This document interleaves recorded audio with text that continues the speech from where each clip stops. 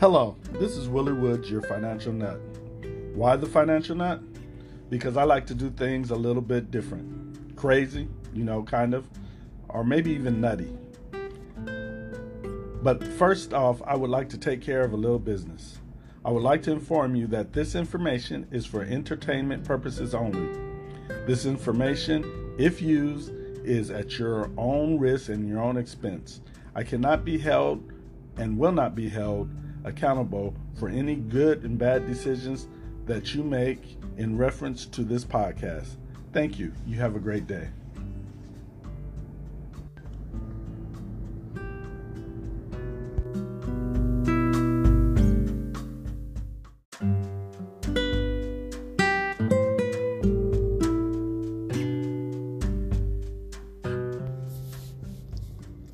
Hello, this is Willie Woods, the Financial Nut, and today we're going to talk about, compound interest.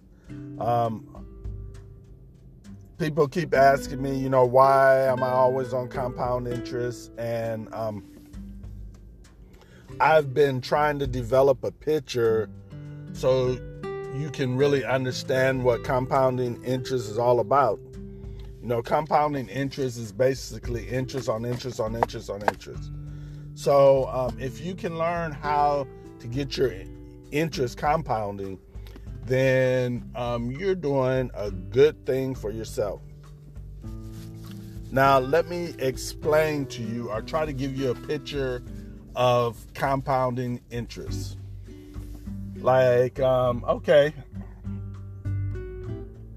So you've heard of an iceberg. An iceberg is a big old piece of ice. A lot of people look at it as an ice mountain. And, you can see a big portion of the ice mountain because it is above the water.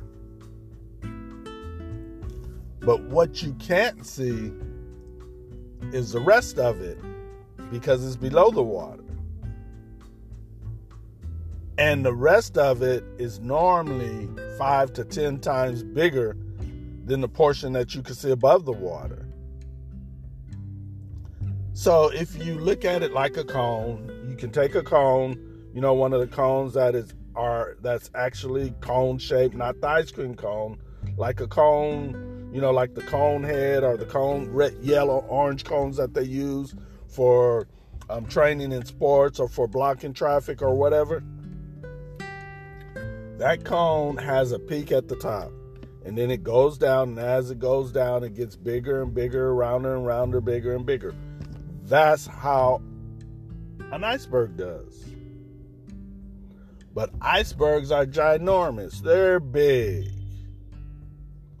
And that's why I equate them to compounding interest. With compounding interest, you can take, let's say, a quarter, and you can start that compounding. And over life, that quarter, may turn into $1 or something like that because it's a quarter. Now, you change that to dollars. And you take $50, $100, you put it in an account, and it start compounding. If you could get an account, and let's be kind of fictitious and say 10%. Because most people will never get 10%. It's out there, you can do it, but most people can't do it. So I will call it fictitious. But let's say you get 10%. You have $100. And it grows at 10%. 10% of $100 is $10. So now you have $110, and it grows at 10%. 10% of $110 is $11. So what you have just done is you got $10 for the $100 you have, but you got $1 for the $10 that you got from the compounding interest the last time. That's how compounding interests work. And the longer you have it in effect, the better the job it does. So in that same scenario, all of a sudden, we would have the $11, which would make it $121. So when $121 compound again, that would be $10 for the $100. That would be $2 for the $20, and that would be 50 cents for the $1. So that would be $10, $2, and 20 or 50 cents. So that's $12.50 the next time around. So you add that $12.50 to your $121, and that'll take it to $132 or $33.50. And the next time it'll do it again, and it'll do it again. And each time, not only will you get the interest from the $100, you'll get the interest from the interest. And that's how compounding interest works. But it works better when you continue to put more money in there. See, it's going to be compounding and compounding and compounding. But let's say after the first year you throw an extra $50 in there. So instead of $100, you'll have $150. So instead of $10, it's going to give you $15. So instead of working with the $15, the $150, you're going to be working with $165. And it'll do that over and over and over and grow and grow and grow. And the more you throw in there, the more it's going to start compounding. It'll keep compounding and compounding and compounding until you stop it. That's also what happens to money that you throw away. You go buy some shoes.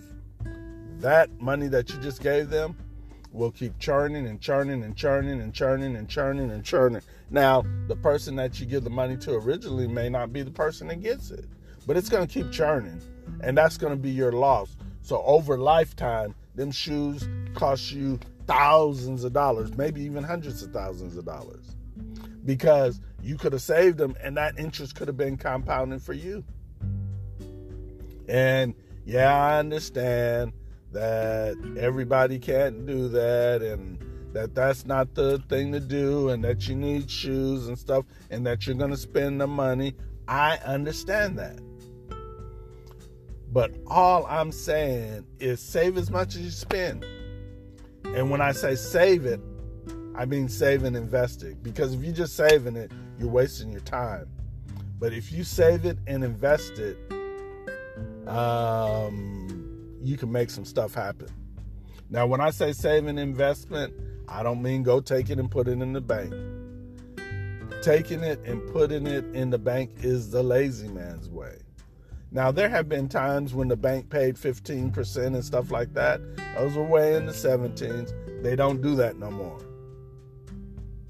They realize that they could pay you 0.001 cents and keep the rest, and you don't know the difference. So that's what they do. They take your money, they make the max out of it, and they pay you nothing, and you're happy because they paid you nothing.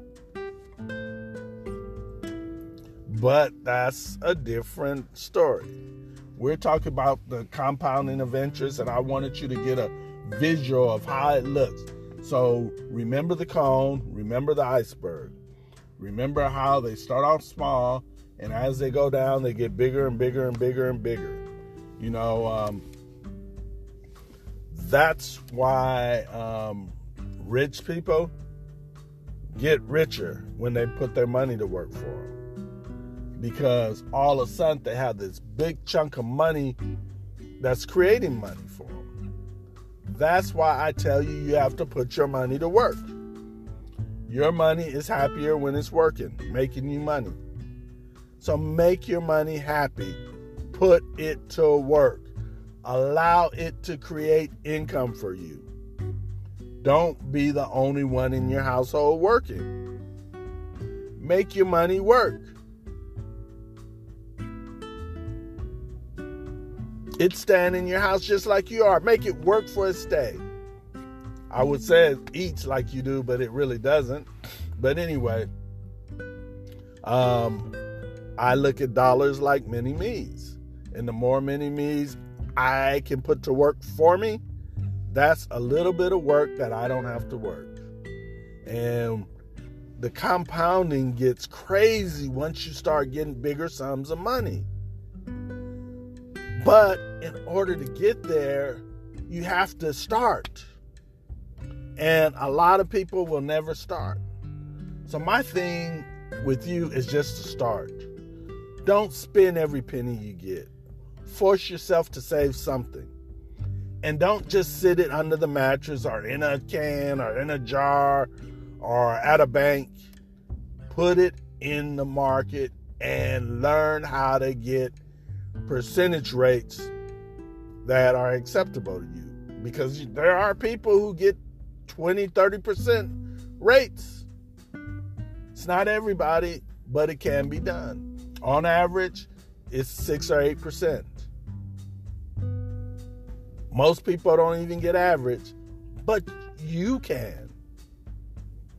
But anyway, I just wanted you to know how powerful compounding interest is. And I think I showed you that by showing you the pyramid. Okay, the pyramid starts small at the top and goes down and get bigger as it goes down. Pyramid shape of a iceberg. But anyway, get your money working. I'm out.